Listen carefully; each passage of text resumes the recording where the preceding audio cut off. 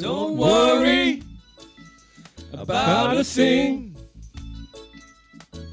'cause Atticus Health will make you feel alright. Don't worry about a thing, 'cause Atticus Health will make you feel alright. If you got a tummy ache, or you don't feel right, or if you have a nasty rash keeping you up at night, don't worry about a thing. Don't worry. 'Cause Atticus Health will make you feel alright.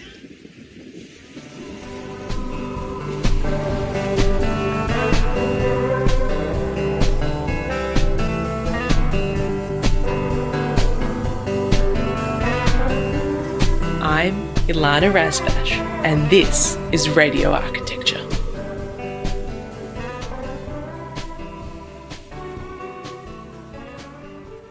Good evening from beautiful Bunurong country.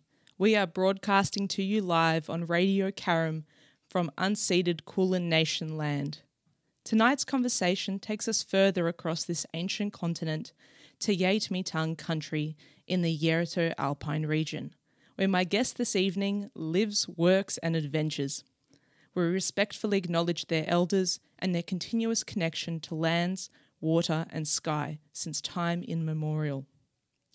Australia is home to the world's oldest continuous living culture, and we have a really important opportunity in the upcoming referendum, the date of which is due to be officially announced by the Prime Minister next week. This is once again your reminder to start having conversations and listening with an open heart. So, welcome back for another night of Radio Architecture with Ilana Razbash. My guest this evening is a mountain and winter sports fanatic calling in all the way from Falls Creek. Andy Mero is the founder of Sendit.Archie. He holds a Bachelor of Architectural Design from our alma mater, RMIT University, and is a registered building designer.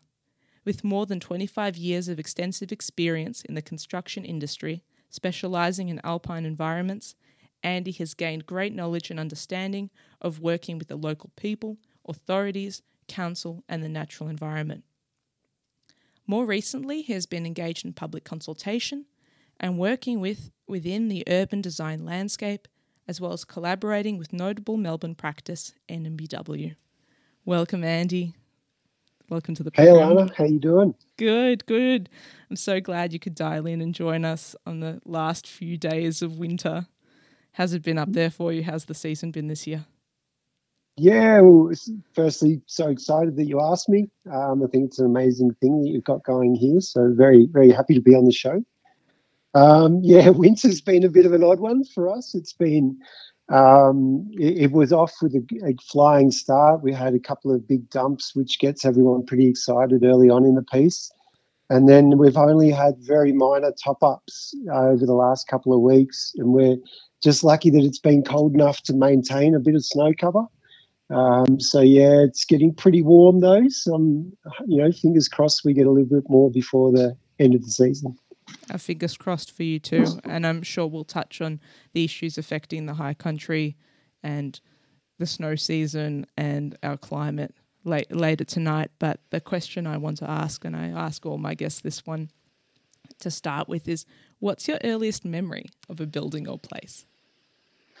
I'd have to say my grandparents were Italian immigrants who lived in Best Street, North Fitzroy, and they had just a little Victorian with a tiny little front garden which had every imaginable vegetable in it growing. It was just part of the process for them living there. I love that.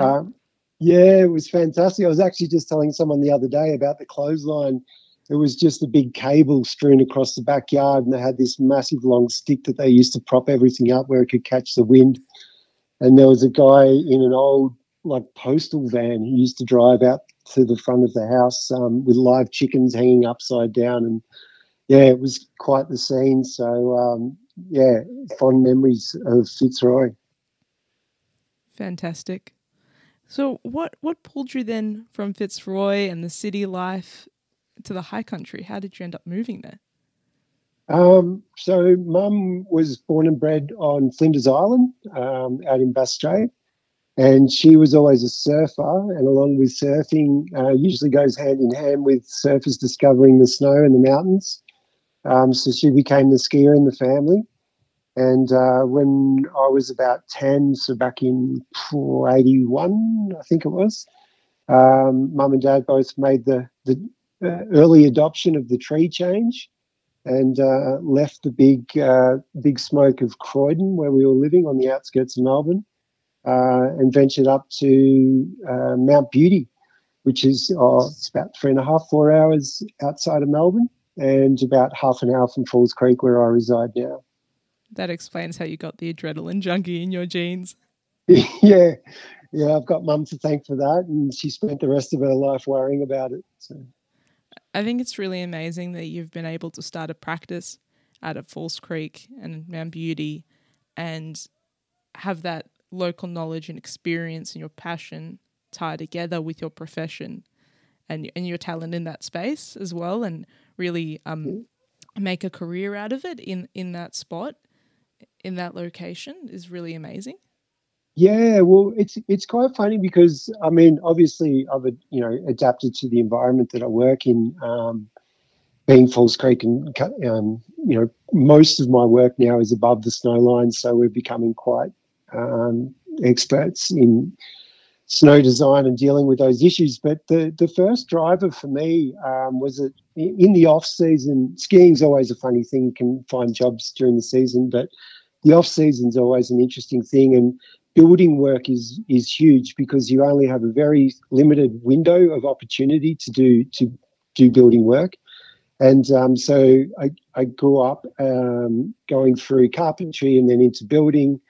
But there was always that typical divide between the builder and the architect, which I've always been passionate about design. And it was always in my mind to bridge that distance between the two, so that you could have not only an architect that speaks common builder language, which is quite often pretty colourful, but also the other way, pull builders or carpenters or whoever it is working on the site more behind the scenes and let them understand what's involved in getting it to a certain level. Documentation's always a funny thing where they say, oh, how do they think we're going to build that? And I think the early adoption of builders or contractors into the project and being able to work through it has fundamental benefits, and especially in an environment like ours. That different procurement approach is really critical to your innovation, isn't it? Yeah, it is. And, I'm finding that more and more the projects that we do, we're referring back to builders more regularly, more often, because quite often they've found sort of new and inventive ways to deal with the unique environment that we're in. So it's fundamental of having them part of the project from an early process. Are you able to describe some of these cool solutions or innovations that have come out of your work? Yeah, well, so one side of it, especially for us up here, is like window flashings. It sounds so simple, but if you get a window that's not flashed properly, it can whistle at night with the wind that we get up here. Obviously, we have condensation issues, so there's a number of sort of fundamental things about being so exposed, and when a building is exposed to the environments in that way, the simplest of things like a window flashing can be a very annoying factor if it's not done right. Can make or break it. Yeah, it can. And on the flip side of that, I drew upon some of my connections that we had at RMIT actually. In this one project that we've been working on is a restaurant on top of the mountain, and we referred it back to Roland Snooks actually at RMIT and asked whether or not he could find a way of getting his agents and scripting to behave like snow, which Roland was extremely excited about doing. And we ended up having a program that we can now run across our roof forms to see where the snow buildup would be. Oh, that's amazing. For our listeners, this is particle agent modelling in 3D, which means it's fake snow. You've got fake snow falling on top of your 3D model roofs to test how the real snow is going to pile up. Yeah, wow, it was a fantastic innovation that we'd love to push a bit harder in the future on that specific space, because it's a bit of an unknown factor. And obviously there's a great deal of information in alpine architecture throughout Europe and America, where they've been dealing with it for many generations. But here in Australia, it's still quite new. We've adopted a lot of the old European ways, but our snow doesn't behave like European snow does. So it's quite destructive. We get a lot of melt freeze. So for the listeners, that's, warmer days than you would get in Europe or America. Melts the snow, and then as the colder temperatures set in at night, it just freezes it rock solid. So we deal with more weight, and when I say more destructive snow, it forms big ice blocks on roofs, which can tear, flues, aerials, fascias off. So yeah, it's quite a different beast here in Australia. Let alone if it was to overhang on people or something. So there's so many safety concerns that come up for you as well, isn't there? Yeah, it is. And everything we take to planning actually has snow shedding diagrams on there to ensure that we're doing our best to sort of, look after public safety. Snow shedding diagrams. This is like amazing to talk about, Andy, because we're so used to our sun studies and our overshadowing and all the other things architects who do work in the city or even in the country at lower elevations work through, or people just putting in their extension renovation through planning. But snow shedding diagrams, that's a really rare phenomena.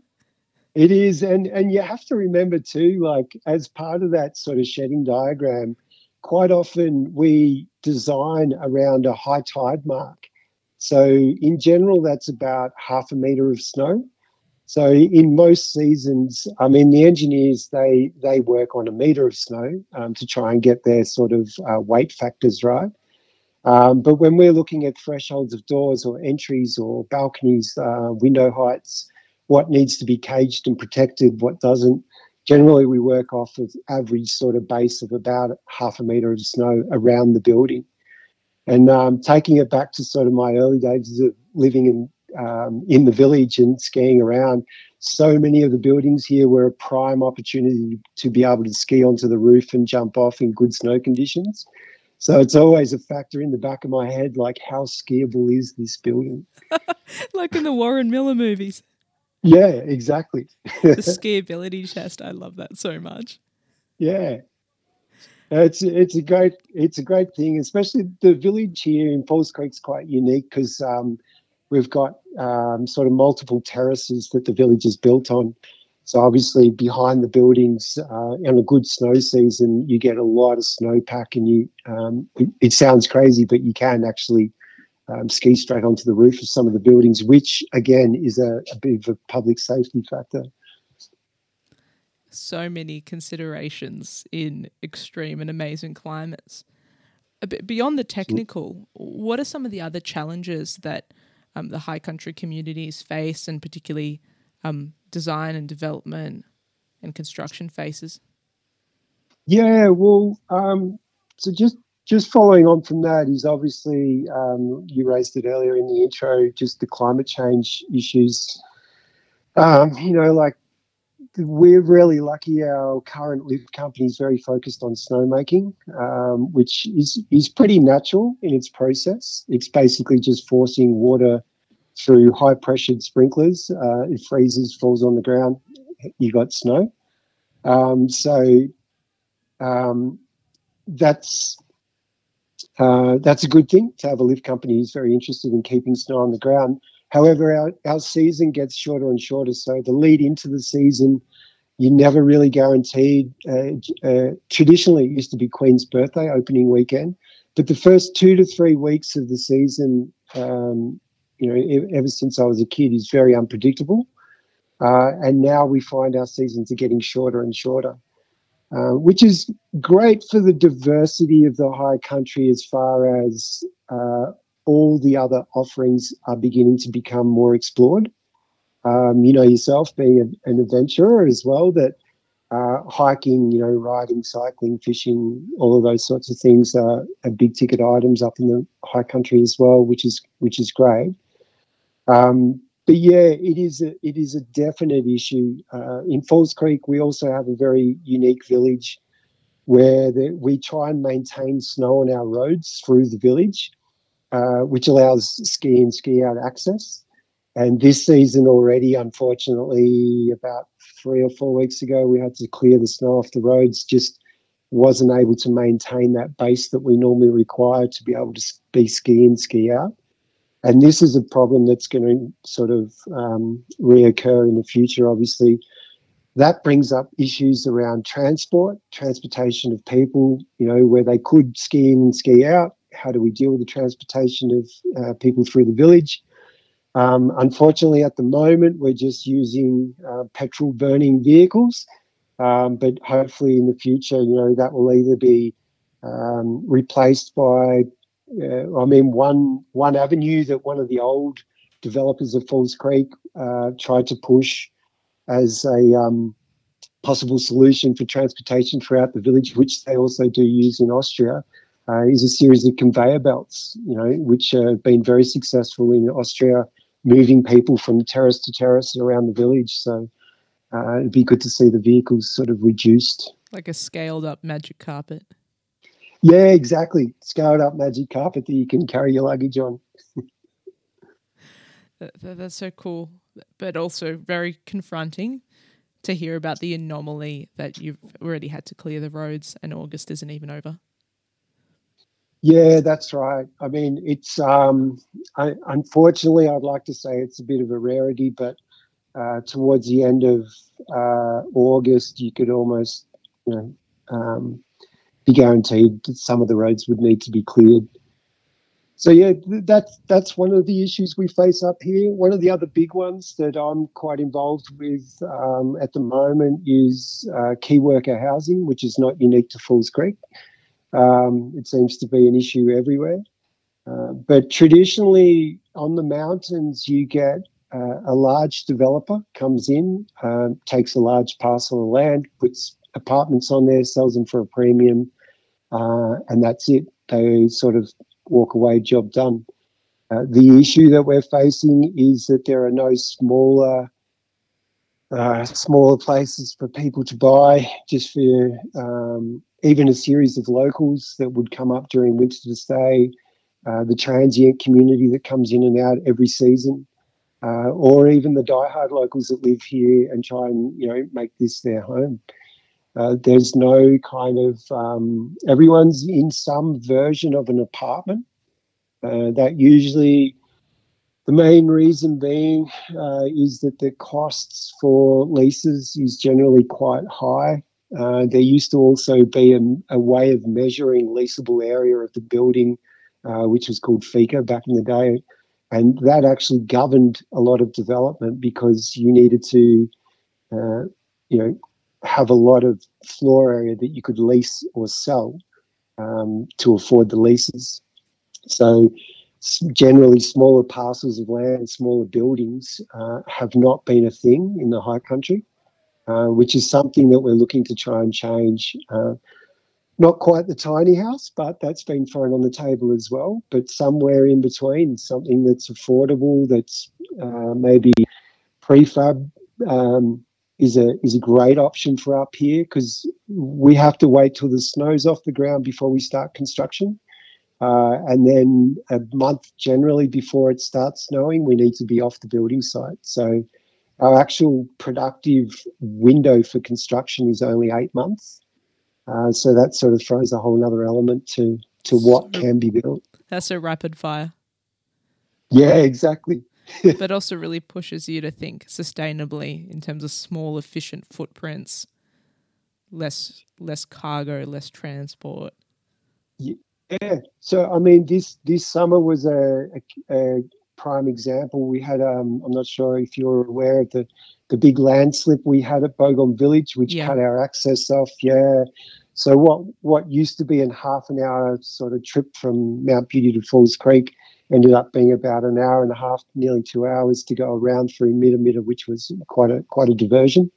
But that also threw up a lot of questions to our local resort management on waste removal, the carting of goods, everything that was sort of taken for granted as being a short trip up and down the mountain. All of a sudden became a logistical nightmare. So yeah, they're busy reassessing all of that for this construction summer. Have they been able to determine what caused that landslip officially? Not officially. There hasn't, to my knowledge, there hasn't actually been a sort of an official reasoning behind it. But there was quite a bit of sort of human intervention up above that slip area. They did have a dam which was holding water for the property below, which is Bogong Village. It is an actual village. The dam itself didn't seem to be the cause, but there was some suggestion that quite a few geotech holes had been drilled up there over time. Whether or not they contributed was one theory, but no, I don't know conclusively what the issue was. Well, thank you for sharing that and giving us a bit of an insight and a feel for what it's like up in the high country.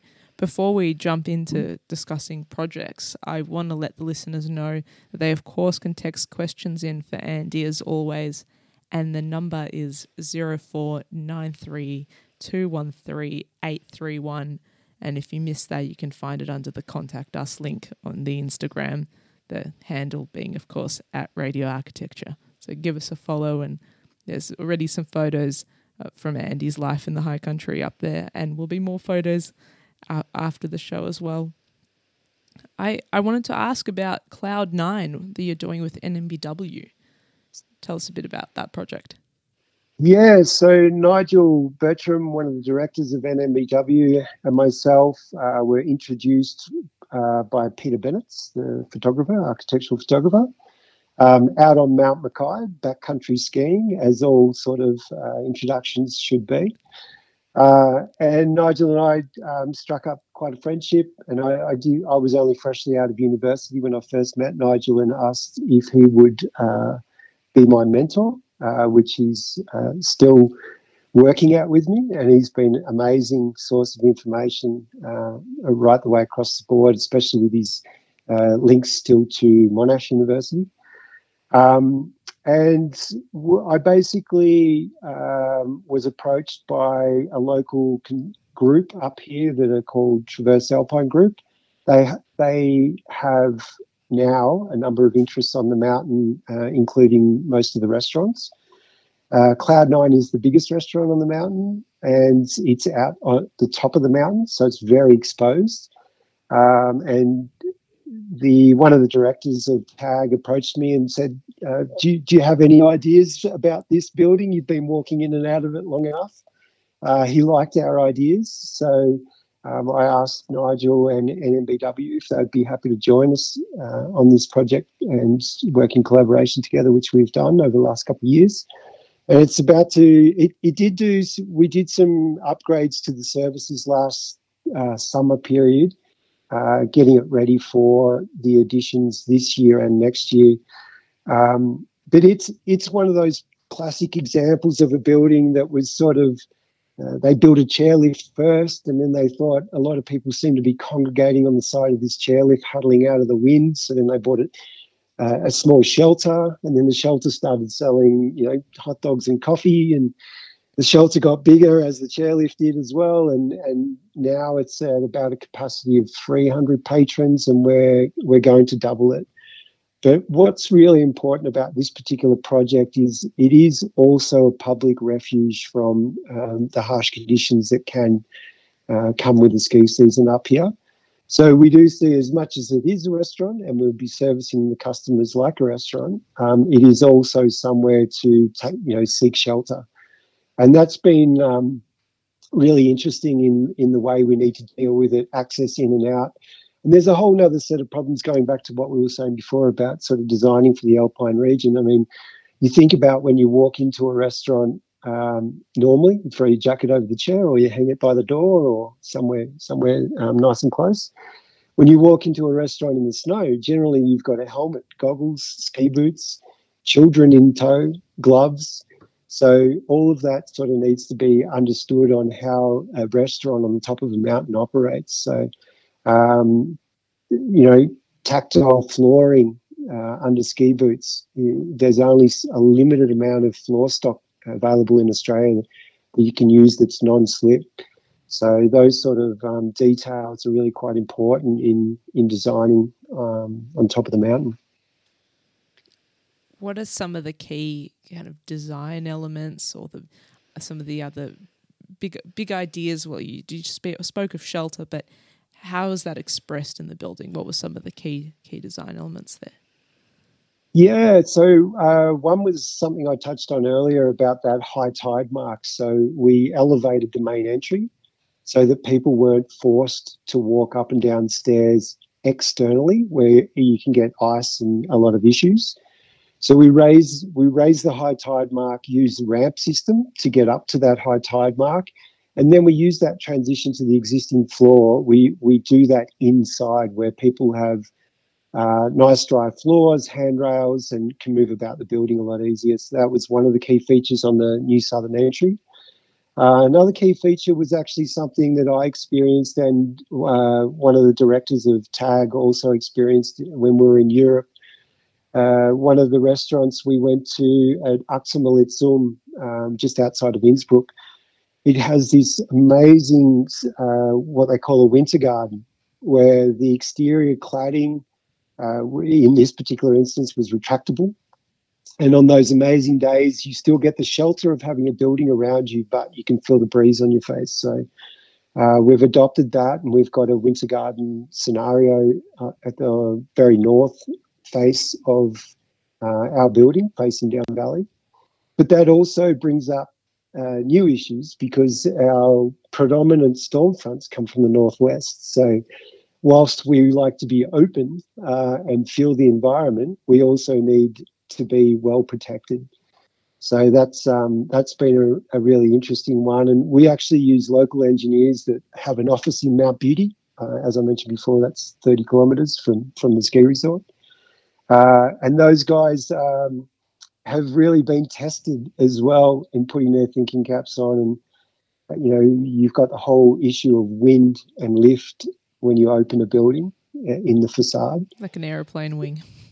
Exactly, yeah. So, and actually the history of Cloud9, one of the earlier versions of the restaurant, it has a chairlift which goes into the building next to the restaurant. And early days before they were sort of really understanding how strong the environment was up there as far as the winds go, they shut one of the doors that had the chairlifts coming in, but still had one of the other ones open. And unfortunately, because of the wind pressure, it blew one of the walls off the building. So yeah, we definitely didn't want to have any scenarios like that. So we're checking, double checking, and triple checking with our engineers on this particular build. It's amazing the kind of innovation that you're able to achieve now as the technology and the 3D modelling that's available to us is catching up and pushing ahead. So you can do your snowfall. The wind modelling and wind tunnels have been around for a long time, but everything is rapidly digitising in a way that helps you push what's possible in the high country. It's not these European chalets. You're able to carve out in a sense of an Australian alpine architecture. Yeah, it is. And just stepping back a little bit to what I said earlier about the builder involvement, like our builders up here that we've been using are being encouraged to have Revit licenses where they can jump in and view what it is that we're seeing on the screen as far as the complete form, because I think for those guys, they're always working in 2D and quite often, a series of 3D images down to the finest detail or the whole building itself actually gets to wrap their head around it. And I think what's really unique, as I touched on earlier, what's really unique about Australia Australian alpine architecture is just the abusiveness of the snow. Like, it is really quite, it can be quite destructive. And, so often people sit in the alpine environment in an apartment or in a restaurant or, and see the massive members that are placed throughout the build, and sort of wonder why isn't that a bit over the top? But when you've got a metre and a half of really solid heavy snow over the top of you, it can have a lot of weight on it. So, but there's been some interesting attempts at sort of identifying what the Australian alpine architecture is, especially Dinner Plain is a perfect example of where they had a very quite stringent building code and, local building code for that particular development. And it's quite interesting what's been done up there. And I love seeing, especially there was one of the Italian architects, his name eludes me at the moment, but love seeing the interpretation between the lines of when there is some sort of formal guideline set in place, like how far can you stretch that? It's quite interesting. That's a role of good design, right? Carving out the space for the opportunity, for the possibility, for the magic, for the beauty. It's not just plugging in some facts. And I think AI is never going to be able to compete really with the authorship and of an architect. Yeah, I agree. I mean, I was blown away. I was pretty latecomer to architecture, being in the field now for 6 years, I guess you could say.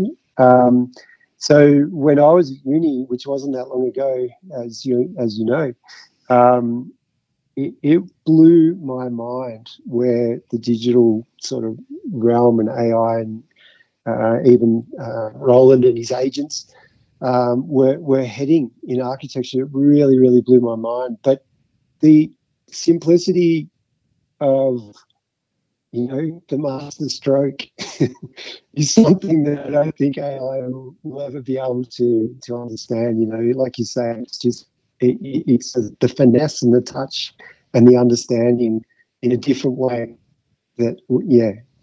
And translating the human condition and translating human love into a built form, into a building.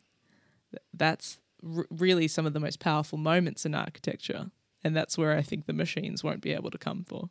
That space will be forever protected. But I'm not surprised that having Nigel Bertram from an MBW as a mentor, you're really interested in this idea of craft and quality and detail.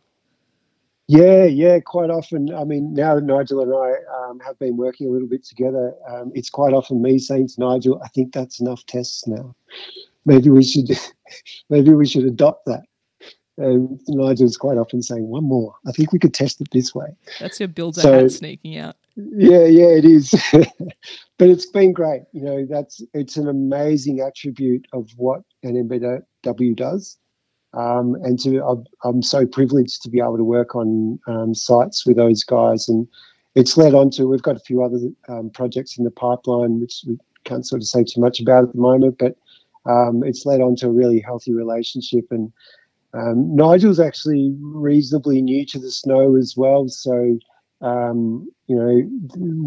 bouncing off each other with his honest approach and my sort of knowledge of how it can go wrong, I think it puts us in a nice sweet spot to deal with the issues up here. It's all about relationships. And then what an amazing result you're getting for the users and people at Falls Creek.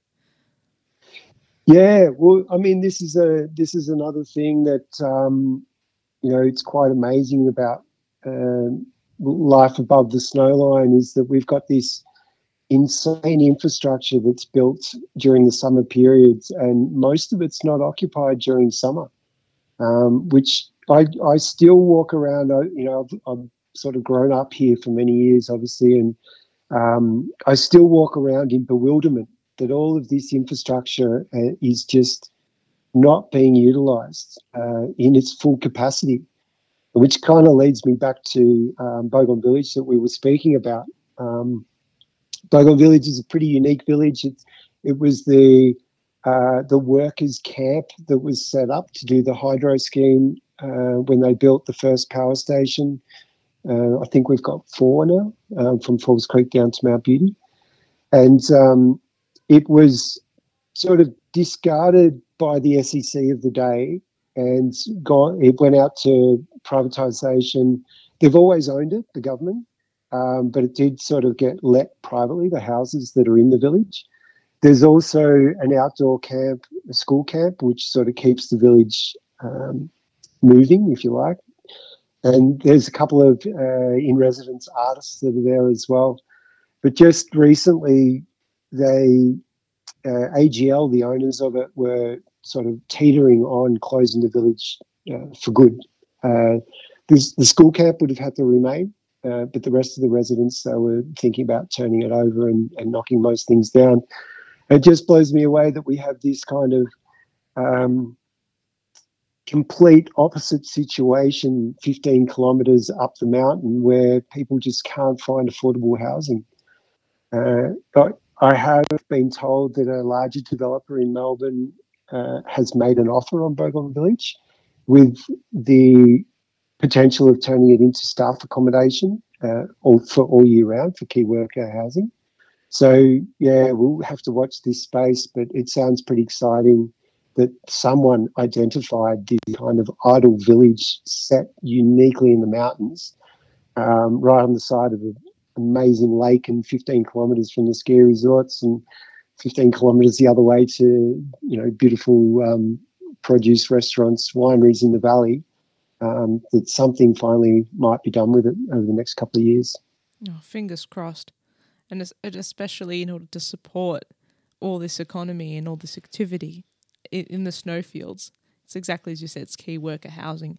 People need somewhere to live. And when we talk about the housing crisis, it's actually the people that do the jobs that keep society running are the ones that can't get a place to live.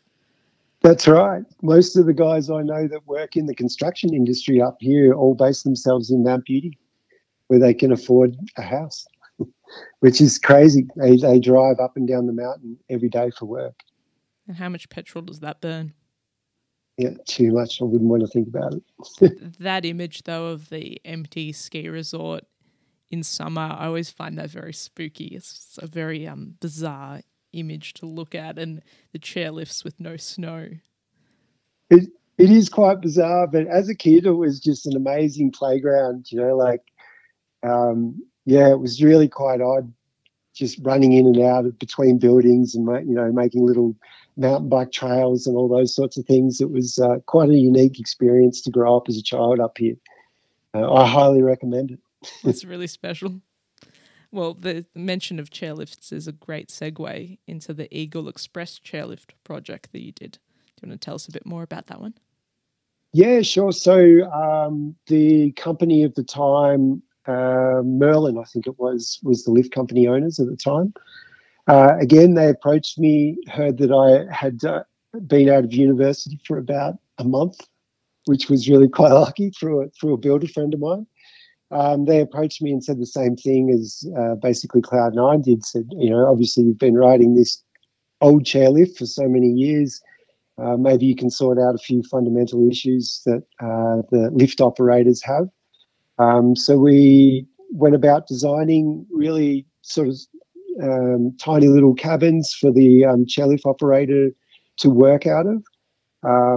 With a sort of, there was 2 main factors that we were looking at in our design philosophy with doing them. One was protection of the operator, so that they could be protected from the wind on really poor days, which quite regularly happens. As a work safe requirement, they need to stand out there ready to assist anyone getting off the chair or on the chair. So it becomes quite intense for those guys on bad days. So we wanted protection. And the other one was an obstacle on top of the mountain like that has a very unique way of drifting snow, depending on the way the wind moves around it, the shape of the building and where the snow drifts. On top of the mountain, they have a bit of a problem with scouring, which is when the snow gets blown off and you get sheet ice. So we wanted to try and build the form so that where the snow deposited on those snow events could be utilised and used to build up the sort of skiable area around the chairlift. So I think we accomplished both of those things, which, the first design we sent back was a little bit too new wave for the owners at the time. So with a little bit of a sprinkle of traditional added to there, they came at our design, and so we got a couple of huts on the Eagle Express chairlift. That's fantastic. What are some of the key design features of that one, if you can describe elements of it for the listeners? Yeah, well, again, it was we tried prefabbing a lot of the parts so that they could be assembled pretty quickly on site.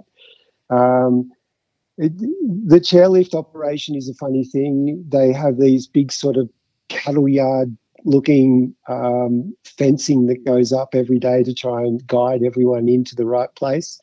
And a lot of people, skiing or snowboarding is very foreign to a lot of people, so they need sort of all the guidance they can get to make it to the chair.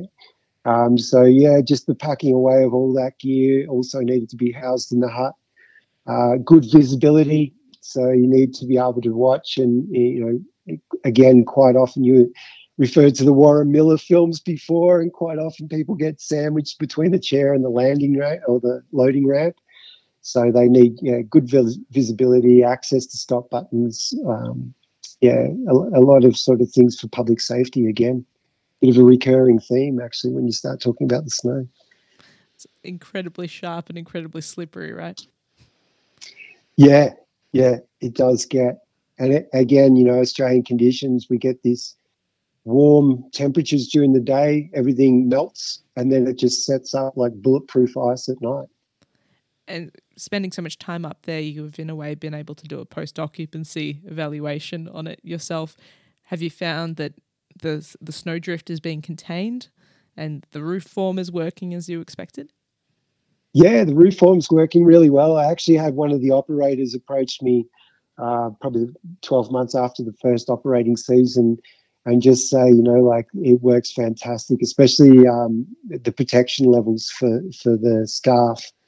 So, it's just another aspect that you don't think much about of the alpine environment. You get out there and go for a ski or, there's been guys out at 4 a.m. in the morning trying to knock the ice off everything so the general public can come in and use, the chairlifts or the infrastructure that we have here. So a lot of those guys, that's who the design was intended for, and that's worked really well in that particular case. Yeah, to support the people that drive the resources that make it all work and make it possible. It still sort of bewilders me, and I guess you spend all year round up there, so you're very used to the constant economy on some level in the high country. But perhaps a lot of people think that it's only for one particular season, it's only for winter.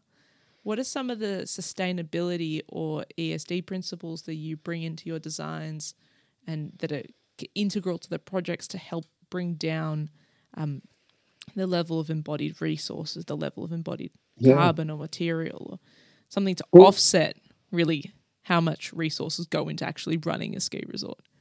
Yeah, so Cloud9 is that's been a really interesting project for us.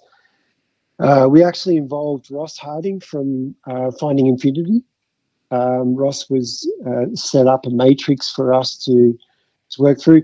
So I guess it's a funny thing because above the snow line, like in Falls Creek, and I think Mount Hotham is the same. Buller may be slightly different, but we can only lease our buildings. We're still on Crown land, so it was really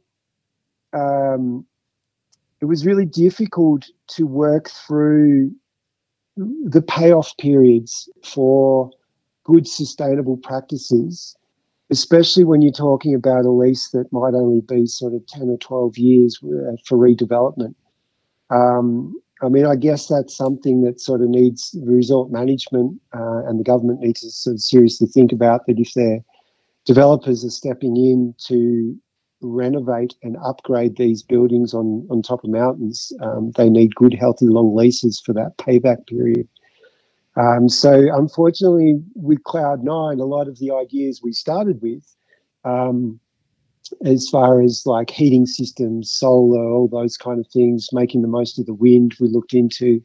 A lot of them, the payback period just wasn't quite there for the developer or the owner, the lease owner, in the shorter period of time that they had the lease. But it was good in another way because we shifted our focus to waste management. A number of other, the thermal skin of the building became a high priority because the more money that was saved on the systems could be focused on the actual skin of the building. But yeah, waste management is a huge thing up here. You think about all of those thousands of people that are coming onto the top of the mountain, everyone consuming something while they're here. And the waste management, especially for Cloud9 in particular, being at the top of the mountain, all of the goods and services that need to be sort of taken up to the building, and then there's the waste and the byproduct which comes down. So we're quite lucky that the developer and owners of the lease it was a high priority for those guys. So we've got some really good efficiencies being made into that. The compacting of waste and green waste, especially, like the resort management has started to put in some good practices for that as well. I imagine all that just reduces their operational expenditure as well, right? Yeah, it does. It does. But there's a really difficult sort of clash between, the pristine environment and where you can use things. For instance, the crushing of concrete, quite a commonplace thing to do. But the byproduct can't always be used in the alpine environment just because of the sensitive nature of the environment itself. So, yeah, there's still a lot of discussion that needs to happen internally between the resort management and sort of developers and architects or designers such as myself to try and work out the best compromise of, what to do with the byproducts and how they're most efficiently used. I'm surprised to hear you mention solar panels. I didn't know you could have them above the snow line. Yeah, well, I was intrigued. I actually saw a lift in Croatia, I think it was, which actually had a series of solar panels strewn between the towers, and the lift itself was completely solar operated. And once I saw that, I actually went to the lift company up here at the time, different owners now, and said to them, is this, would this be a possibility? Could we pursue this? Would you guys be happy at looking at it? Again, there is a lot of problems with it, being just the harsh environment, solar panels icing up, the wind factor as well. But it's not to say it can't be done and hasn't been done other places around the world. So that's what we were quite interested in at looking at those possibilities. Unfortunately, our particular building, or this building, Cloud9, is so exposed at the top of the mountain that it wasn't a factor that we could sort of delve into too far. But it was good to throw it on the table and come up with, again, looking at those reasons why it can't be done and trying to design around them. And so many learnings, so much innovation and opportunity for professional growth, just being at the forefront of the elements and technology. I'm really curious about seeing how building integrated photovoltaic is going to go into the future as well, because maybe then you can just integrate it into your glazing or into facade systems. Yeah, that would be fantastic, especially up here. Everything's, doing its best to be north facing and sucking the solar into the building. So, yeah, if we could impregnate it into the glass, at an affordable and manageable rate, then it would be adopted here in a heartbeat. I wanted to ask also about Falls Creek Hotel. Yeah, Falls Creek Hotel was a funny one. It was a place that I'd spent a lot of time as a kid in there, and they've got these, the owner will tell you that they're sort of daggy, old ornate timber chairs with red leather seats on them, which she was ready to throw out. She was just like, I'm so sick of them. I grew up with them. I'd never want to see them again. But I managed to convince her to keep them because they were just the essence of what makes it an old school sort of restaurant and bar venue. So they took on board a few of my suggestions for the renovation, including keeping the chairs. But this was a family-run business that had been operated, or 3 generations, I think they had 3 there, and had a massive stock of old sort of ski boots, like leather ski boots and wooden skis, and which is now all proudly on display in the restaurant. But yeah, that was quite a unique one. And this is another amazing thing about sort of living and working in this environment, is that being able to try and maintain that history, which is so important for the people that are coming here, who are now as well in their 3rd or 4th generation, and still having that same reminiscent feeling of going to a bar or dining in the Alpine region and remembering what it was like back in its day, but with a few mod cons in there. All that ephemera, helping people to connect to place in the interiors, because the external environment in the winter could be so cold and distancing, and also dynamic. Yeah, that's right. And this particular venue is actually right in the middle of the Falls Creek Bowl. So we basically have sort of 2 hubs in Falls Creek. We have the original hub, which is known as the Falls Creek Bowl, where the early pioneers, when they were building the hydro scheme on their weekends, would walk up into this well-protected bowl, and that's where they'd camp, and that's how Falls Creek came to be. And then we have the sort of the new modern end of town, where everyone can park their car and get straight onto the chairlift and get into the ski area, which is called Slalom Plaza.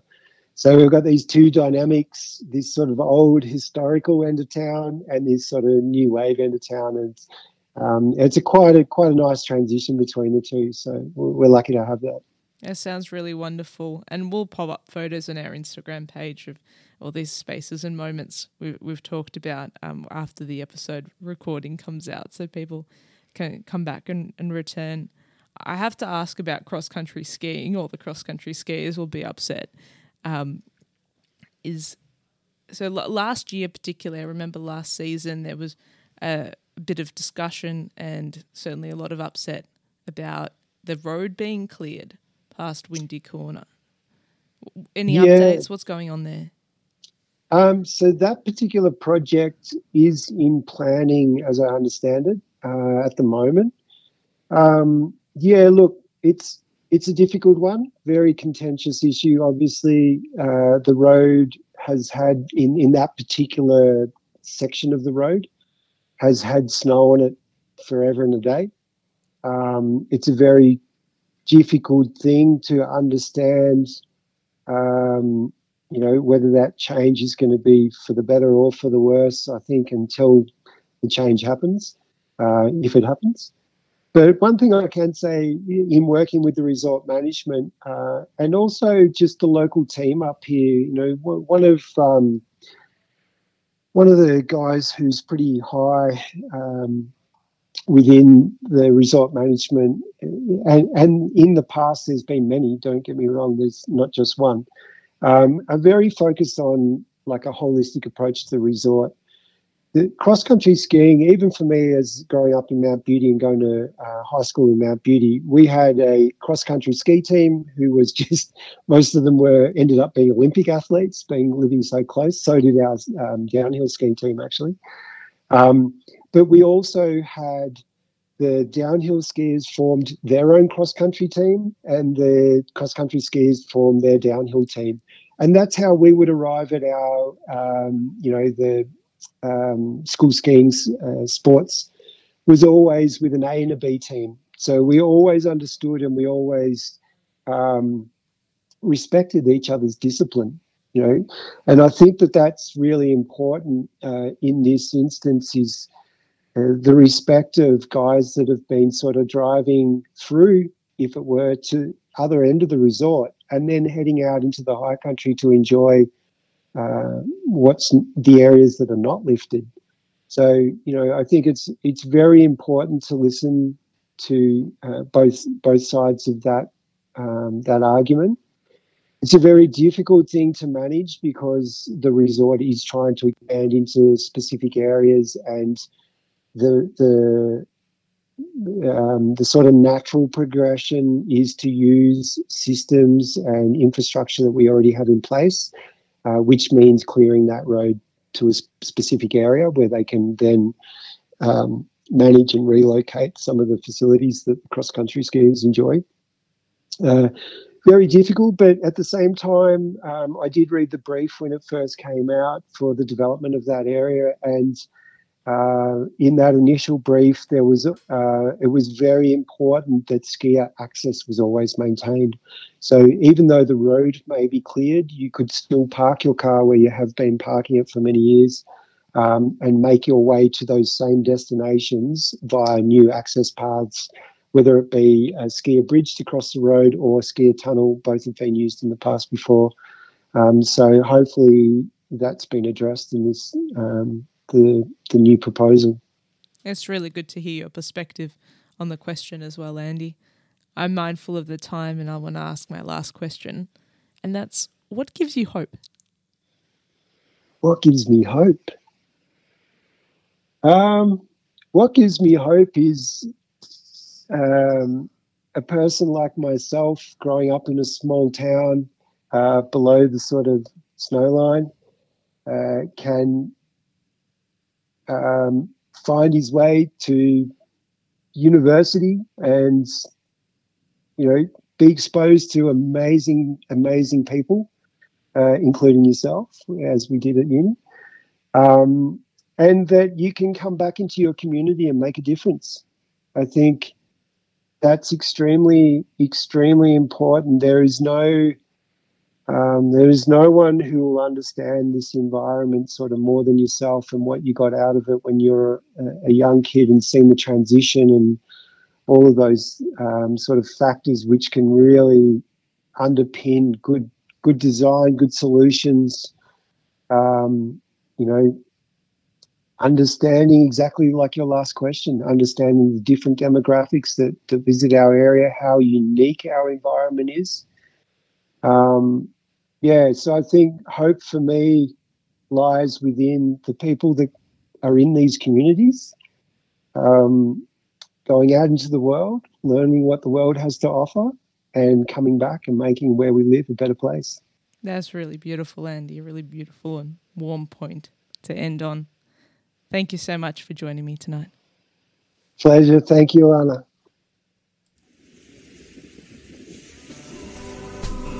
Thanks for joining me for another evening of Radio Architecture with Ilana Razbash. This live show was broadcast and recorded in the Radio Karim studio on Bunurong Country. You can replay the show wherever you get your podcasts. Thanks for tuning in and supporting community radio. Take care. Hi, I'm Fiona Lee Maynard and you're listening to Radio Karim, which is what I do whenever I'm anywhere near Seaford Karim High School and Eel Race Road. Oi, oi, oi, oi, oi. IGA, it's shopping night. IGA, where the price is right. Seaford North IGA, for your groceries and liquor. IGA Express, there's nothing quicker.